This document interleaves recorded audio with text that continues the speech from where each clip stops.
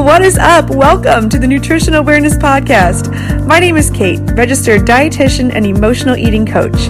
Each episode, I will bring you a motivational message or an inspiring guest to help you make informed nutrition decisions that fuel your life, not restrict it. Whether you are new to the podcast or an OG listener, thanks for spending this time with me today. Now, let's get into it.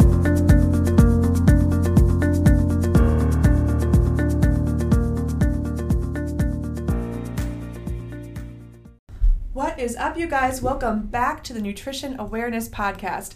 This is Dietitian Kate, and I am really excited because today I am not just talking to the wall and to myself. I actually have Megan in the building with me. What's up, Megan? Hey, guys. So you guys know Megan. She is the other dietitian I work with here at Nutrition Awareness, and I'm really excited because the topic we are discussing today is how nutrition and your mood are related. So how your mood can affect your weight. And this is something that we talk a lot about in-house with clients, but we don't really read or hear a lot about it in the online podcasting space. So hopefully you learned something interesting from this episode. I think it's going to be a great one. You're going to love it. But before we get into the juicy topic, I wanted to remind you guys of the intermittent fasting freebie that we still have going. So if you've listened to other episodes, you've heard us talk about the intermittent fasting freebie. You just go to go.orlandodietitian.com/intermittent fasting. And if you want to learn more about intermittent fasting, you want to get some more information to see if it's right for you, we'll send you a free guide straight to your email. But if you've already gotten the freebie and you're like, I gotta have more, I just need more information about intermittent fasting, you know it's a good fit for you because it's a good fit for a lot of people. We just launched our Master Intermittent Fasting in 7 Days course, which is an online course designed to take all the guesswork out of fasting. It's going to teach you what fasting can do for you in a safe and sustainable way, guys. That's really important. And to get you the results that you want, such as better sleep, weight loss, and overall better health. And this is important. So the first 100 people to sign up for the course, 100 people only, through this podcast will get $50 off with code PODCAST. To access the course, head over to orlandodietitian.com, click shop, and then courses. So that's orlandodietitian.com. Remember, dietitian is spelled D-I-E-T-I-T-I-A-N. I'll make sure to link it in the show notes. All right, so let's get into the episode today. So you know that we love to do little segments on the show. One of my favorite segments to do is the frequently asked question. Do you like my creative name for that? If you don't know what the frequently asked question is, it's a question we get asked frequently, and I answer it for you. I'm sorry, I'm just being smart over here. Let me entertain myself a little bit. So here is the frequently asked question of the day. I have a busy schedule, so it's easier to eat out consistently. So what are some fun but easy meals to prep in advance? So one of the ways I like to get people started on meal prepping is to just keep it simple, and I always refer to the bowl method. The bowl method is when you pair a starch, a protein, veggies, and healthy fats, and you would visualize it like a bowl. So here's how you start. On Sunday or whatever day that you choose to meal prep, prepare a few healthy starches in advance. Quinoa, brown rice, sweet potatoes, oats. Then you're also going to prepare a few protein sources in advance.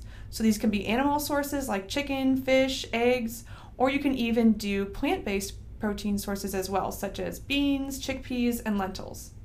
You're also going to want to stock up on veggies and prepare any as needed to add into these meals. So cherry tomatoes, greens, and carrots are really quick adds that don't take a lot of preparation. And you can also use frozen or steamed veggies because they're just as nutritious. And then, of course, you want to add in a healthy fat or two to keep things tasty and well-rounded. Examples could be hummus, avocado, guacamole, cheese, olive oil, nuts, seeds, pesto. And then you can even add more things and keep them handy and stocked up to add more flavor. Hot sauce, salsa, jalapenos, balsamic vinegar, and mustard. These are all things that you can combine into a bowl, and then they're pretty quick and you can mix and match some of the ingredients. I usually recommend that you pick a theme to kind of keep you on course and know what you're getting yourself into. So an example could be a Greek cuisine. So a Greek bowl could be farro with falafel, red onion, cucumber, tomatoes, feta with tahini or hummus. Or you could even do a fajita bowl, where you take brown rice with shredded chicken and or black beans, throw in some greens, onions, peppers, avocado, and salsa, and call it a day. So those are my best tips for you if you're looking to start meal prepping. If you want more information, our blog actually has a post called Meal Prepping for One that really expands on this concept. It can be helpful if you're cooking for a small household, just you and maybe somebody else, or just yourself. So that's my number one tip for you guys. And that is our frequently asked question of the day. If you guys have a question that you want submitted, feel free to shoot me an email at kate@orlandodietitian.com, and maybe yours will get featured on the next episode. Hey, Kate, can I jump in here on this one? Always. So I had a client this week who was like, hey, I love that bowl method. That sounds really cool, but he's not very confident in the kitchen. He's like, how do I just walk through the produce aisle and just like pick out some broccoli and feel like that's going to pair well with whatever it is that I'm making? And so I told him, don't stress out about the seasonings. Just go get a dressing from the aisle where the produce is, where it's cold, not the crappy dressings that are just in the middle of the grocery store. So your brands you want to look for, Tessemae's. This is not an ad. This is not an ad. Tessemae's I really like, Primal Kitchen, and Organic Girl. Oh, Organic Girl is my favorite one. Pick any of those. So whether it's the Caesar dressing, the ranch, the lemon balsamic vinaigrette, whatever, if it's one of those brands, it probably has a base of a good oil. Use that to marinate your chicken or your pork or whatever kind of protein you're using, and then just use that as a sauce. Everything else will come together. If you want to roast some sweet potatoes, some broccoli, some celery, like, it doesn't really matter, but once it has that sauce on it, that'll make everything kind of come together. I told him, keep it simple when you're roasting the vegetables. Do some pepper, some salt, maybe a little bit of garlic powder, but just use that dressing to make everything come together. Yeah, it's just an interesting way to tie it together.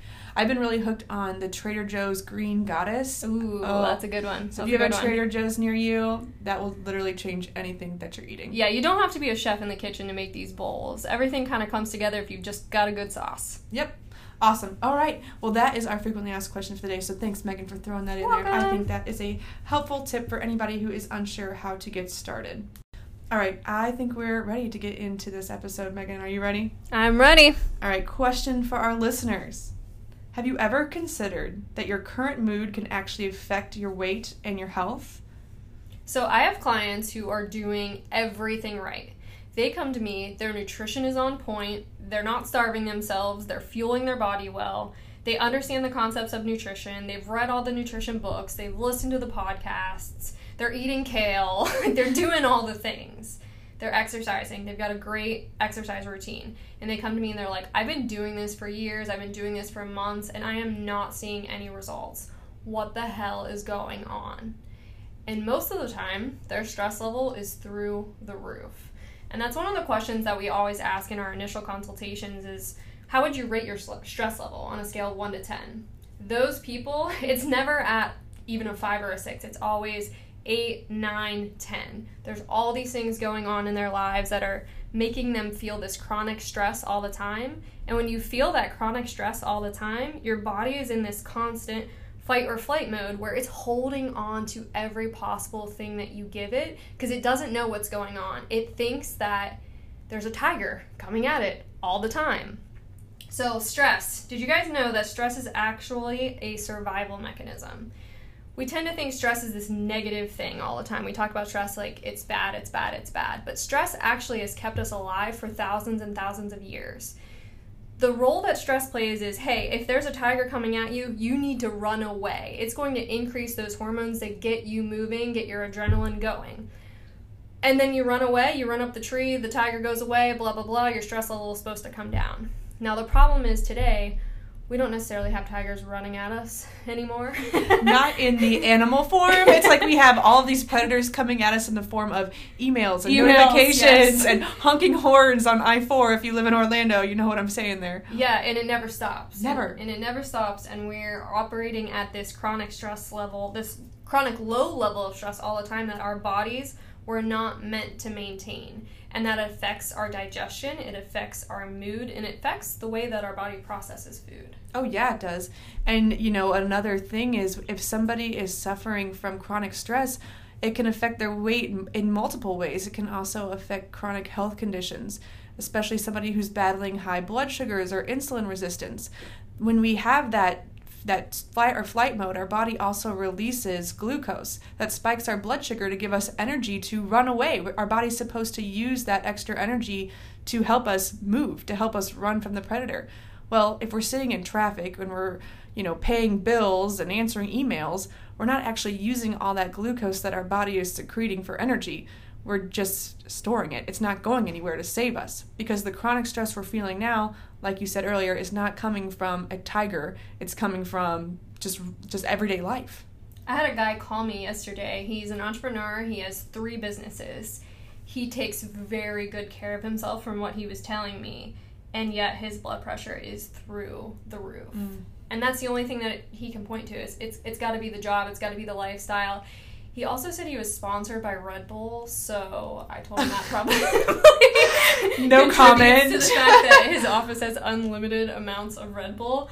But yeah, stress can play a huge role in your health and have effects on everything from your markers of chronic disease to your weight. Right. So, if you're questioning, you're hearing all these things and you're starting to make connections to your own life, wondering, does stress play a role in your inability to lose weight or manage your weight? I mean, if you're questioning it, it probably is. So ask yourself, do you eat in an ideal state of digestion?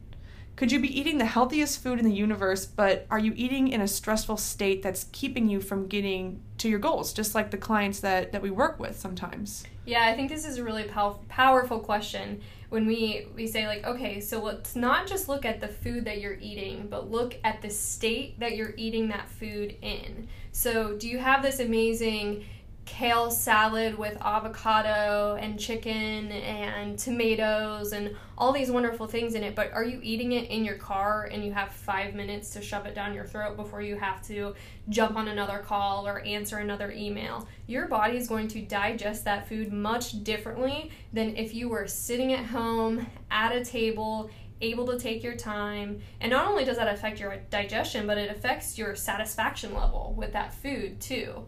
I'm sure we've all sat in front of our computer doing emails, doing work, and you have a bag of, almonds in front of you, or chips in front of you, or cookies in front of you, and then all of a sudden you're at the bottom of the bag, and you didn't even realize that you were ever close to the bottom of that bag, and then you look up and you're like, I'm still hungry. Like, what else can I go get from the pantry right now? But if you had just sat down without the TV on, without the computer in front of you, with that entire bag of chips, no distractions, you probably wouldn't have gotten close to eating that. I am thinking of specific times in my life where the exact thing happened. I'll never forget one time I was working on an assignment in college and I had bought a bag of Skinny Pop, and I kid you not, I had eaten the whole thing and felt nothing. I was like, am I a monster? Like, how could I consume all this popcorn and feel nothing? But it's so true. And when I used to work in an office environment, I remember we worked in this little office, and Megan, you used to work here too. Back in the day, there were no windows. It was just a small room with a bunch of people on computers.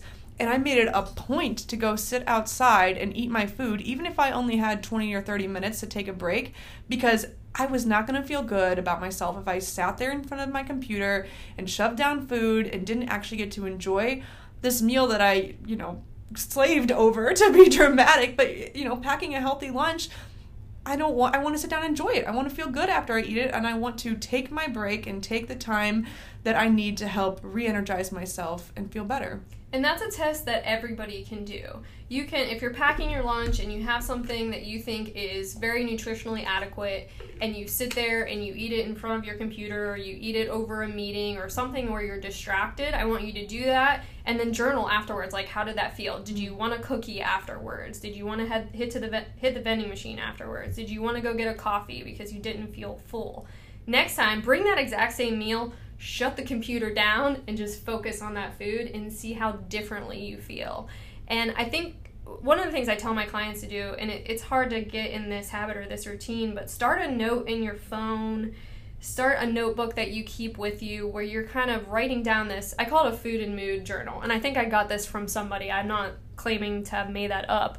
But instead of writing down like, I had a half a cup of chicken and 1 ounce of cheese and blah, blah, blah, that's not what it's about. It's about the who, what, when, and where of the food. Like, where were you when you were eating this food? Were you in a state of high stress, or were you not stressed? Were you in a state of panic and hurry or anxiety? And how did that make you feel when you were eating that food? And then how did you feel afterwards? Did you then feel overly full? Did you feel satisfied? Or did you want to go get something else afterwards?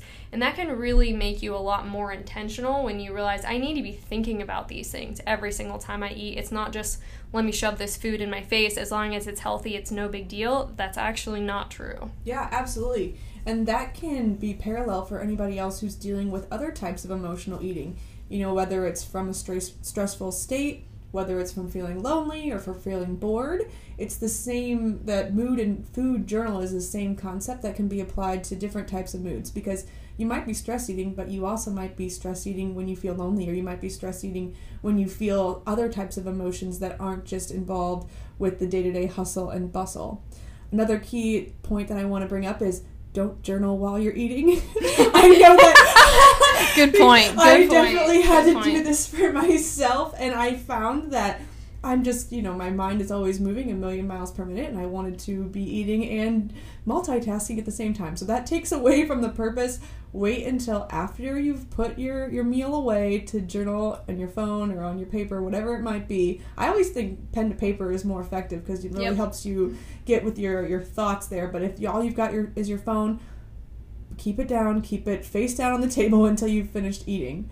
I also think another really helpful tip to help you be more mindful with your meals is to eat with other people when possible. I know this isn't always the case depending on your situation, but I find that with myself and with clients, when we're able to make mealtime more of a social event and you're talking and you're engaging, then you just tend to eat slower, the experience is more satisfactory, and you just don't rush through things like you normally would when you're by yourself.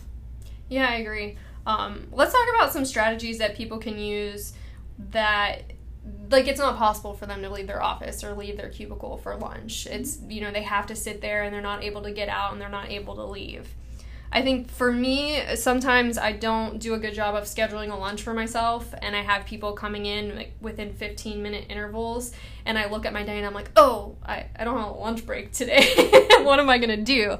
So what I'll do is just, I can't get out, so I'll sit at my desk, I will shut my computer, and it's weird to me to be within four walls and not really have anything to look at, because we're just people that crave multiple sensory inputs all the time. So I will just turn on music or turn on a podcast that is a story. I'm not going to turn on a podcast that's like, how do you take your business from $0 to $1 million, and like all these things I need to write down and do, and how to market my course and blah, blah, blah. It's just going to be a story that's easy to listen to, or music that's easy to listen to while I'm eating my meal. Maybe it's only 10 minutes, and that's fine. That's enough time for me to get something down and move on to the next client. But just that short window of time makes a huge difference to just commit to eating that meal. Yeah, absolutely. Start to notice the things that typically would distract you. So if you're used to eating lunch and answering emails, start with a baby step by closing your email, shutting down your computer. Sometimes it's uncomfortable to sit there in silence or sit there with something that isn't going to stimulate you the whole time, but that actually works to your advantage, because not only do you get to spend some precious time by yourself that we don't always get to have every single day in modern society, but it also helps you focus on your food and enjoy it. I mean, especially if you took the time to put together something really delicious and healthy, you get to actually savor, okay, this is how it tastes. This is how I feel while I'm eating it. I am nourishing myself, and doing it slowly and surely gives you that satisfactory feeling. I mean, if you look at other cultures and the way they eat, they would never sit in front of a screen and eat. That's just absurd. Mealtime is a time to nourish yourself and appreciate your food.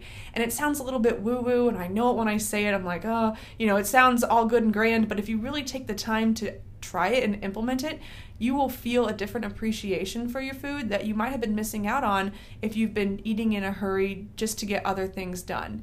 If you're really serious about your health, you should prioritize these times to feed yourself, just like you would prioritize answering emails or prioritize any other thing that's causing you stress in your life. That reminds me of one of my clients recently where we were trying to implement a not eat in bed or not eat in front of the TV rule. And I told her that the only time she's allowed to eat is if she's sitting at her table. And that made her very uncomfortable. And she said, I feel really uncomfortable sitting at my table eating. And so what else can I do? She's like asking for a way to get around this goal. And I was like, I think we need to double down on this then and really dive deep into that uncomfortable feeling to ask yourself, why does that make you feel uncomfortable? Have we never really uncovered this relationship that you have with food, that you need to constantly distract yourself and not think about what you're eating or why you're eating it? I think we need to really, really say, all right, what are these uncomfortable feelings coming from and how do we get past them? Because just like in any kind of therapy, if you're just blocking it out and pushing it down, eventually it's going to bubble up, or it's bubbling up in other places that you don't necessarily think that's the reason for. But I think with anything, we really need to dive into those feelings if you're having feelings like that and you feel like you constantly have to distract yourself instead of looking at what you're eating. Yeah, absolutely. And whether it's related to the stress you feel about what you're eating or feeling about nutrition, or whether it's something that's making you anxious that's totally not even related to food, if it's something else in your life, if it's your relationship with your family, your friends, yourself, if you're using eating in front of the TV as an escape from something else in your life, it's going to not only give you negative side effects or give you negative consequences in that sense, but also with your health goals. It's just kind of like it's just doing two evils at one time. So it's uncomfortable, but progress comes when we make ourselves uncomfortable. Growth happens when you put yourself in uncomfortable positions, and soon they become less uncomfortable, they become more normal. And that kind of reminds me of something else that I wanted to hit on, is when we create rules for ourselves when it comes to eating, we want to be strategic about the rules that we're creating. So creating a rule of sitting in front of the table instead of eating in front of the TV is a goal that, might make us feel uncomfortable, but it's not necessarily going to stress us out. If we start to create food rules about don't eat this and don't eat after this time, well, not necessarily that, but don't eat. Has to be organic, has to be keto, has to be paleo, has to come from the farmer named Sam Smith down the street. That was only 2 miles. Like, anything further than 2 miles is not local. Hey, are you hating on that farmer? I love Sam Smith. He's a good guy. Sam Smith the farmer, yeah. Exactly. So if you create really absurd rules, well, it's almost inevitable that sometimes you're going to break them. And if you hold yourself to weird standards like that, well, if you break the rules, that's going to also provoke a stress response after you eat. So it's kind of counterintuitive. So be strategic about the rules that you're creating for yourself. They should be ones that are going to not make you don't want to do too many at one time, and they should be something that's going to get you close to your goals, that help you feel more relaxed about eating, not something that makes you lose sleep. Right, exactly. And I had a client who was asking me about, all right, so every Friday night, me and my guy friends, we go out, and we always want to try a new restaurant somewhere around Orlando, and usually that leads to 1 or 2 cocktails and just trying new foods. We kind of all order different things and just share. And I'm like, that's awesome. That's a really cool routine that you have every week, and he looks forward to it every single week. And so he was asking me, like, all right, how do I strategize about getting less calories in? And, if they're wanting to order appetizers, like, how do I say no to those? And how do I make sure that I'm not drinking this cocktail with this much sugar in it, and blah, blah, blah. And actually, I surprised him with this answer by saying, like, let's not use that time to stress about those things, because your whole purpose of this, because he's a very high stress guy, the whole purpose of that Friday night outing is that he gets to de-stress. Like, he's a business owner, he's got a family, he's got a lot going on. That is his time to let go, release, relax, have fun. And I don't want him to necessarily have a bunch of food rules surrounding that time, because then I think that time is just more stress, where he has to think about, like, is this 200 calories or is this 700 calories? I don't really know. I want him just to relax during that time. And that relaxation will actually affect his digestion. So if he's super stressed about the food that he's eating, so for example, if you're like, oh my gosh, mushrooms, like, oh, I'm so stressed about mushrooms, or whatever food it is, that's going to affect the way that your body breaks those things down. And like you said, that may sound woo-woo, and there's not a whole lot of research out there surrounding it, but trust me, after working with hundreds and hundreds of clients, I know that that is a fact, and the way that you feel is affected by how your body's going to break down that food. Totally. And if you're always holding yourself to this really strict stress, standard when it comes to those times when you should be enjoying your food and you're restricting and you're stressing, well, eventually you're going to break and you're going to overeat something else later that's going to make you stress even more. And it's just kind of one of those vicious cycles. So, if you do have those times where you're going to be out with your friends or with your family or enjoying life, don't use that time to stress about food. And I think those indulgent times can actually help to keep you on track more than not. Because if you tell yourself, like, no, I can never, ever, ever eat carbs, yeah, you're going to want to eat carbs. Yeah. But at least for me, I want chocolate every day. Every single day, I need something chocolate. So whether it's an RX bar at 3 o'clock or whether it's a handful of chocolate chips after dinner or a Yasso frozen yogurt bar, like something, I'm going to need chocolate in my day every day. So I accept that. I'm not going to say, Megan, you can never eat chocolate again, because that's going to be hell for me. So instead, I work that into my plan. Same thing with him. He's going out to happy hour every single Friday. You work that into your plan. If you crave tacos all week, like, go have tacos on Friday. Get rid of that craving. Indulge. Go do it. And then instead of every single day being like, oh my God, I want chocolate, I want chocolate, I want chocolate, I'm going to eat an entire chocolate cheesecake, I have a little bit every day. So that craving never gets out of control. Exactly. I think a lot of us who have been mindful about nutrition in our life have gone through phases where we feel like we need to be really super disciplined 100% of the time on our game. So we set all these restrictions with our food. Don't let yourself have dessert on the weekdays. Never let yourself have any sugar Monday through Friday or whatever it is. But we're human, and willpower depends on our energy that day. Willpower is never it runs out. So if you are constantly trying to restrict yourself on those things during the week and you put these stressful rules on yourself, when you do break them, well, then you're going to have that stress response. When you do let yourself have chocolate, which is most likely going to be in way larger amounts than you really need because you've been restricting, well, then you're going to feel that guilt, and that guilt makes you feel stress, and so on and so on. So breaking that cycle really will benefit you in more ways than one. Let's talk about the stress that we can cause ourselves when we start to put too many rules into either, our exercise routine or our dieting habits. Like, what happens when we put too many rules on ourselves? Overwhelming. It's overwhelming when you put too many rules. When you're trying to get that result very quickly, it's really, I guess, the first thing you think of is like, I need to change 95 things right now because I need to lose 10 pounds in the next 10 days because I'm going on a cruise. What happens? It doesn't last very long. I mean, you might be able to get somewhere in a short amount of time, but just like we were talking about before, it's hard. You can't juggle 12 things at one time. I mean, I'm not thinking of like super high class experienced clowns here that maybe can juggle 12 things at sometimes, but most of us can't do that. I mean, you have a really good analogy for it. You said you don't want to have a baby, buy a house, get a dog, and move across the country all at once. So the same applies to any kind of health goals. I mean, yeah, you might know that you need to sleep more and make better eating choices and start exercising and reduce your stress. But if you focus on all 4 of those things individually at one time, you're going to feel like you're drowning. Yeah, for some reason, we're really, really conditioned to think that fast is always best. Like, fast is better than slow. It's not better than slow, especially when it comes to any kind of lifestyle or health change. For the people that come in to me and they're like, I want to change all of these things, and then I have them kind of take a step back. Here's maybe 3 things that we're going to focus on. And then they come in the next time and they're like, I was only able to get one of these things done. I felt like I shouldn't even come back for this follow-up because I'm only doing one of these things. I haven't even started on the other 2. Cool. That's normal.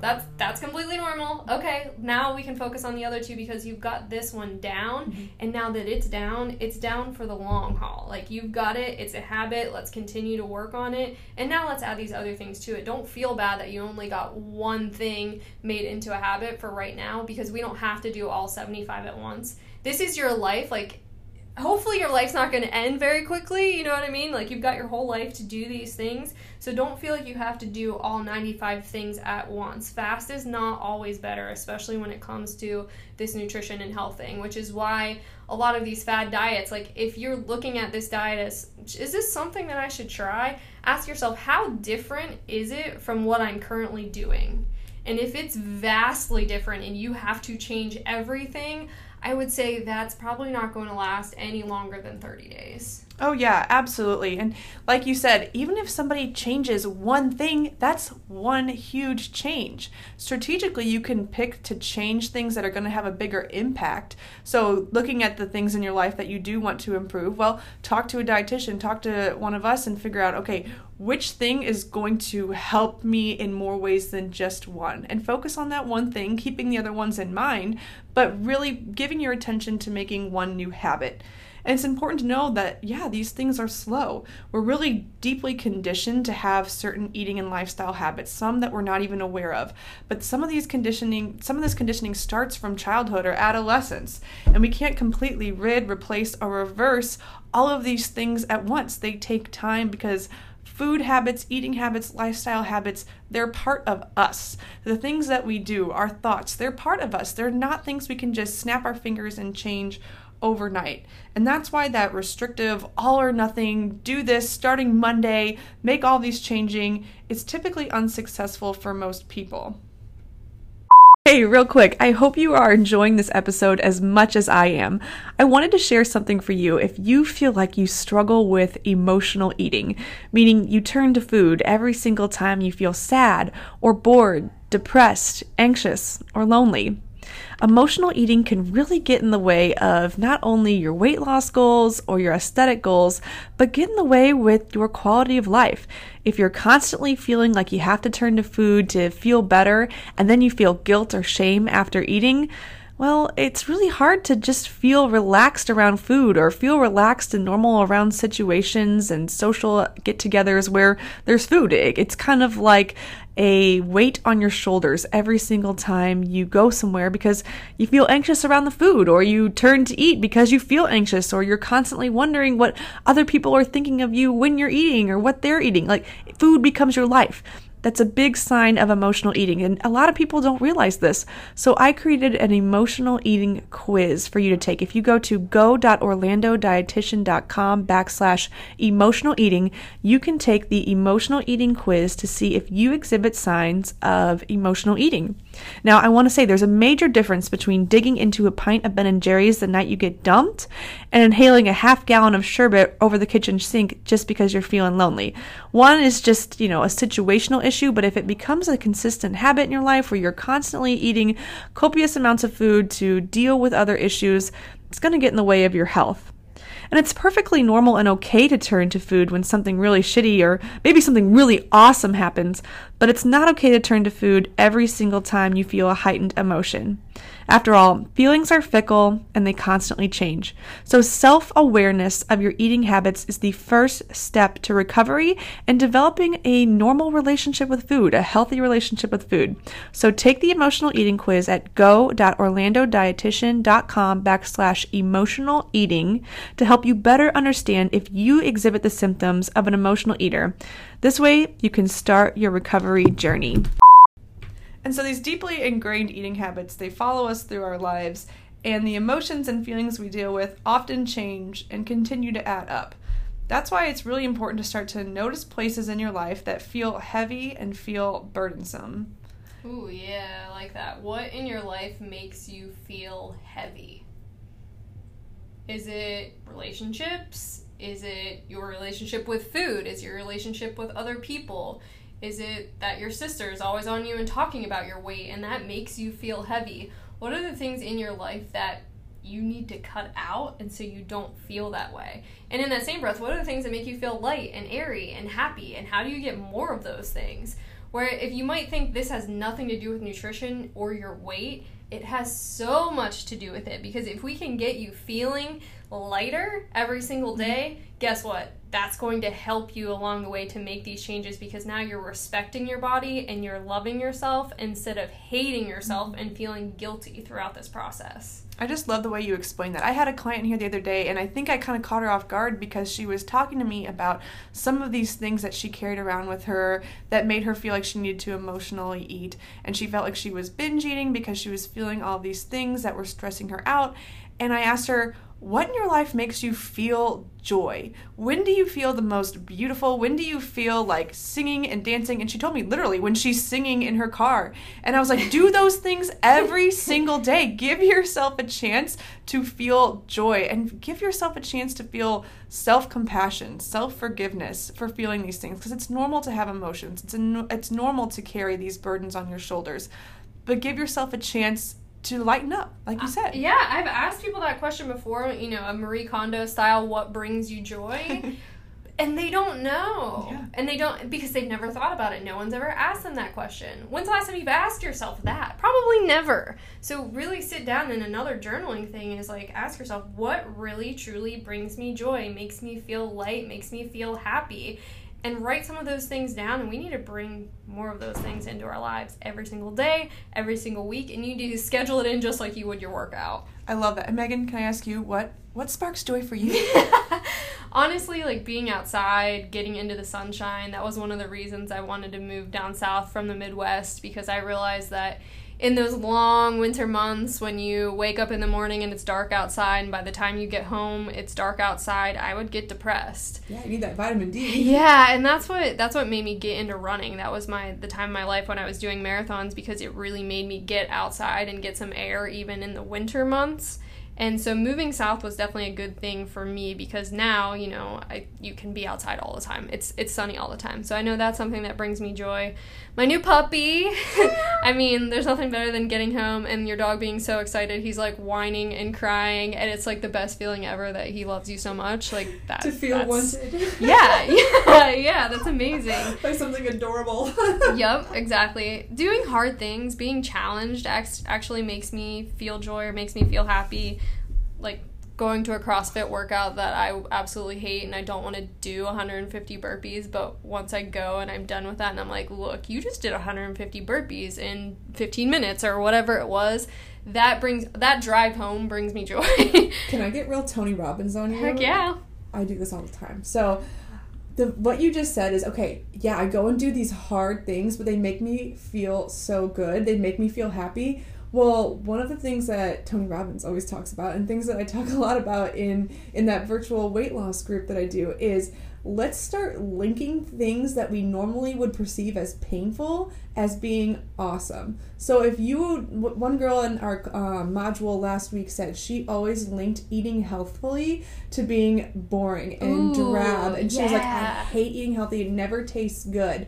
But then she started to change her mindset about it. She started to change her beliefs once she started to let herself try new ways to eat healthy food. So we had talked in depth about different ways to make eating healthy fun. And so she started to put that link together, like, oh, this thing that I normally found is tedious and a pain in the ass is actually awesome, and I love it, and it actually makes me feel great. So she started to make this neurological connection of, okay, this thing that used to suck actually rocks my world. Yeah, and that's a lot of what I try to do with exercise for people too, is I ask them, like, what has the exercise always felt like to you? Has it felt like a chore? Has it felt like something you've been forced to do? Does it just remind you of having to do push-ups in gym class, or not getting picked for the kickball team? Like, are those the feelings that you conjure up when you think about exercise? And how do we get you to go out and do, it's like, oh, did you enjoy rollerblading as a kid? Like, that was your favorite thing, and you have a positive connotation to that. Well, how do we relate that to you getting physically active now? Well, it's crazy because things like that almost always seem to root from childhood. Yes. I mean, when you ask people things like that, it's always something that their parents said or something that happened to them at school of why they think the way they do. So going back into those old thoughts and those old, perceived connotations you have with certain ideas and rewriting them for yourself to be more positive. I mean, and this can apply in all areas of your life, whether it's fitness, eating healthy, whether it's finances, whether it's the way you think about yourself. I mean, dive into your own preconceived notions about exercise or eating healthy or weight loss and rewrite the story for yourself. And I think we're getting on a tangent here and we're getting real deep. Well, but yeah, I mean, you can make things better. I think some of the best conversations that I've had with clients when we've kind of hit a wall is when we start to get into that family dynamic of asking, like, what was your mom's relationship with food like as you were growing up? What was your father's relationship with food like? Did they never put a second thought into it, or was your mom dieting all the time? Like, what did you grow up with, and how has that shaped your beliefs today, because it's not something that you necessarily think may make a big difference. But once we can get into that and you really try and conjure up those thoughts of, yeah, what did I grow up with? Yeah. And I had a client the other day who we got into this conversation, and she shared with me about how her mother never made comments per se to her, but made them to her sister. And so she would watch her sister get bullied by her family about how she was eating, and she's carried these observations with her through life, and so she reflects them on her own self now. She thinks about when she makes food choices, she thinks, oh, what if my sister did these sort of things, and what would my mom say about that? And it's so interesting because it doesn't necessarily have to be something that we personally were, I don't want to say attacked by, but something that we witnessed or something that we observed. I know that when I was growing up, I had an amazing grandma. She always had the best intentions, but I can vividly remember her making comments about what a good eater I was and how I always ate large portions, and she was always gasping at how I could eat as much as I could. And as a kid, I was like, is this bad? Yeah. Like, am I not doing this the right way? Should Totally. I be eating less because I'm a female and females should eat less? Mm-hmm. And I've had that before where the brother always got a second helping, but the sister wasn't allowed to get the second helping. And so once she moved out of the house, guess how many helpings she was having? More than 2. Yeah, exactly. Because she wasn't judged at that point. Yeah, it's really great when people start to think back, because we forget about those kinds of things, and that's going back to the whole idea that our eating habits and the way we feel and think about food aren't just, okay, eat better, eat healthy. It's how have we had this relationship with food? How have we been fostering this relationship with our eating our whole life? That's why you can look at some people who just seemingly effortlessly can say no when they're full, or they can walk away from something and not feel deprived, but then sometimes they eat something you can't believe they're eating because of the way they look. And it's no big deal. It's deep ingrained relationships with food that make people behave a certain way, and they're not our destiny. So if you are listening to this and you're starting to think back on things that happened to you growing up or in early adolescence, they're not your destiny. You have the power to change them. You have the power to rewrite your story and your beliefs about food and your relationship with food and the power that food may have over you. Okay, Kate, let's leave the people with some practical tips here. So, how do we improve our relationship or our feelings surrounding our food and mood, or how do we love ourselves along the way? Well, first, I think the first thing you should do to start to love yourself along the way is understand that you're not the only one dealing with these things. You're not alone. Other people are struggling with emotional eating or stress eating or less than ideal relationships with food, and granting yourself permission to feel the way you feel. You're not alone. You're not an alien. There's other people out there who feel this too, who have overcome it. So just understanding and coming to terms with yourself that it's okay that you feel this way. Permission to feel emotions. That was something that I just talked to a mental health counselor about this, and she said it's a big thing that she works on with people in her practice is you're not a terrible person because you feel this certain way. So relating it back to something common, like if someone passes away and you lose someone and you feel sadness, that is a normal human emotion to feel in that situation. If you have to move away and you're leaving all of your friends, sadness, normal emotion to feel. No one would judge you for that. But in certain situations, like, I don't know, eating food, if you feel happy about eating a whole chocolate cake, you make yourself feel guilty. I am a bad person because I feel happy about eating this cake, or I am a bad person because I feel this or that. But just allowing yourself, it's not the emotion that you can control, it's how you react to that emotion that you can control and change. So you feel the emotion, notice that you feel the emotion. Don't make yourself feel like a terrible person because you're feeling that certain emotion, but how are you then going to react to that emotion once it's in your system? I think a good strategy for that is going back to thinking, how would a kid react? How would a kid react if they ate a whole chocolate cake? They'd probably be like, oh my God! Yeah! They might feel really crummy later, and that's when their parents can say, okay, see how you felt after eating that whole chocolate cake? But in the moment, they're going to feel like, the baddest kindergartner. Yeah, exactly. So going back to a kid and realizing that somewhere throughout our lives, we attached meaning to these actions and beliefs. We attached a story to overeating a cake. cake.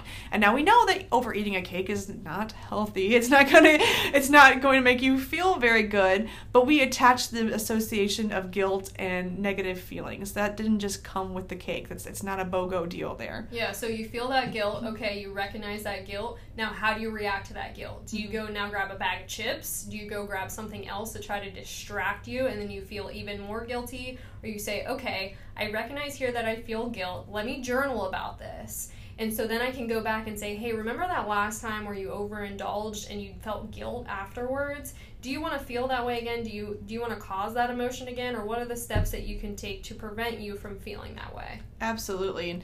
And like we were talking about earlier, if you start to feel guilt because you're constantly breaking food rules you set for yourself, stop setting ridiculous food rules. If tracking calories to the T or weighing yourself every single day makes you feel guilty, if it makes you feel negative, stressed, anxious, quit.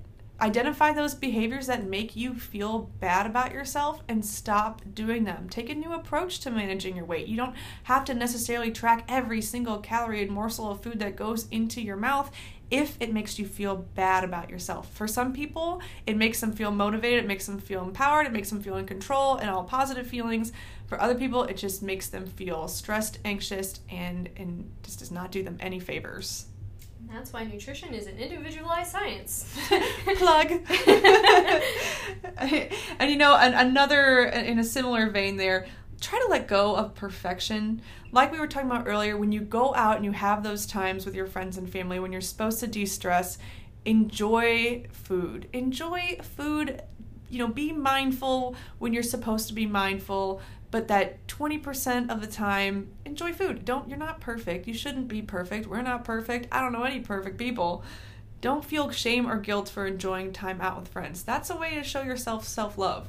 Food should be enjoyed. We shouldn't walk through life eating chicken and broccoli and brown rice for every meal, because there's a physiological part of satisfaction when it comes to food, and that's getting all the right macronutrients and micronutrients, and there is that physiological satisfaction, but there's also the mental satisfaction where, yeah, you might be getting all the right nutrients with the chicken and broccoli and brown rice and avocado, like, sure, super healthy, getting the right nutrients, but if you're eating that 4 times a day for the next 30 days, you're not going to get that mental satisfaction, and that mental satisfaction is super important for making whatever you're doing sustainable. Yep, absolutely. So one more tip for self-love would be to, this one I feel like is a little bit oversaid, but sometimes I think those cliche tips are like the most important ones. This is the ones we don't think, we're like, oh yeah, I heard that before, I'm not going to take that one in. Like, no, take it in. All right, everyone, take this one in mindfully. Take it in how you're going to eat your lunch from now on, which is slowly and mindfully. With your computer shut. Yes, everyone, pull over the car if you're driving and chew on this one, all right? Eat when you're hungry and stop eating when you're full. And we hear that all the time. We're like, yeah, but think about how all of these strategies we talked about are really going to help you implement this into your life. And this is part of self-love. And, when you're journaling your food and your mood, feeling overly full after woofing down a meal really quickly when you weren't even that hungry to begin with, or you weren't really having a certain inkling for a food, doesn't make you feel awesome. That's not really showing your body love and respect that it deserves.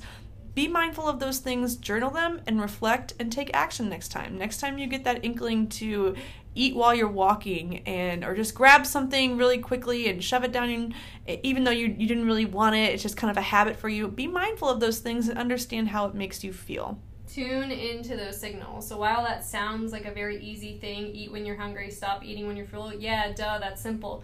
It's not when you're not paying attention. And so within that kind of mantra, you have to pay attention to know whether you feel hungry or know whether you feel full. So that automatically makes you tune into the food that you have in front of you. Yeah, and it's like we said, it's easier said than done. It takes practice. You're not all of a sudden going to do it one time and then you're good to go forever. If you're not used to being mindful about how you eat, it's something you're going to have to practice every single time you eat.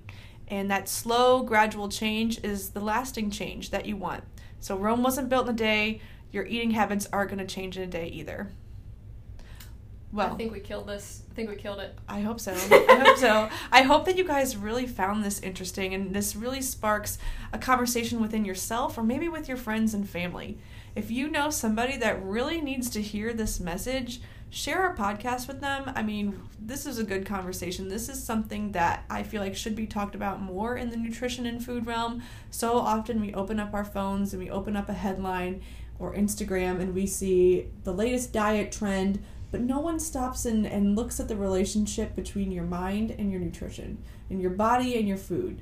It's always, all right, now you need to eat this and not this, and stop doing this, and blah, blah, blah, blah. Cut this out, cut that out. Yeah, and that stuff's, it's got its role, but we need to look at the big picture. We need to look at the big picture. And if you guys really want to talk more about your own struggles with food and you want to find solutions, we're here for you. This is what we do. This is what we love to talk about. So feel free to contact one of us to see if we're a good fit for you guys, because we want to help you have a good relationship with food. We want you to reach your goals in a way that seems effortless, in a way that doesn't make you feel like you're deprived. It doesn't make you feel like you're restricted.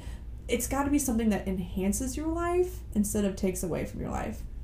So Megan, any last words while we wrap this bitch up? I would say just keep in mind that this is the hard stuff. This is not something that you come in and see a dietitian for one session and it's all cleared up, or that you have a conversation with your spouse about and, oh yeah, I'm clearing up all these feelings that I have surrounding food. This is something that you might have to work on for months, for years, throughout the rest of your life. These concepts, you have to keep reiterating them. You have to keep practicing them. This isn't meant to be something easy. And a lot of times people come into us and they think like, okay, if you just hand me a meal plan, I'll just eat this way and everything will be fixed. And that's not what gets fixed. It's once we get into these mood and these feelings surrounding food and we really dig deep that we can fix the issues that you've been having for your entire life. But by just handing you a meal plan and saying, hey, eat this way, that doesn't actually fix any of these underlying issues that you are going to be dealing with unless you choose to make the effort to change them. Absolutely. You're not a robot. You don't need a meal plan. You need to plan. I was about to get deep and then I couldn't get there. But my point is, you're not a robot. We're not going to give you a meal plan.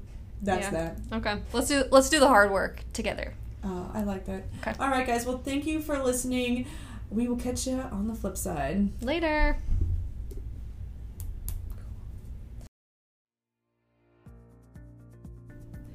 Thank you for listening. I hope this episode was helpful. For topic requests or to apply to be a featured guest, please email kate@orlandodietitian.com. Want more nutrition awareness? Check out our blog for recipes, nutrition tips and tricks, as well as product recommendations. Our website is www.orlandodietitian.com. Dietitian is spelled D-I-E-T-I-T-I-A-N. This has been Dietitian Kate, and until next time, keep it real,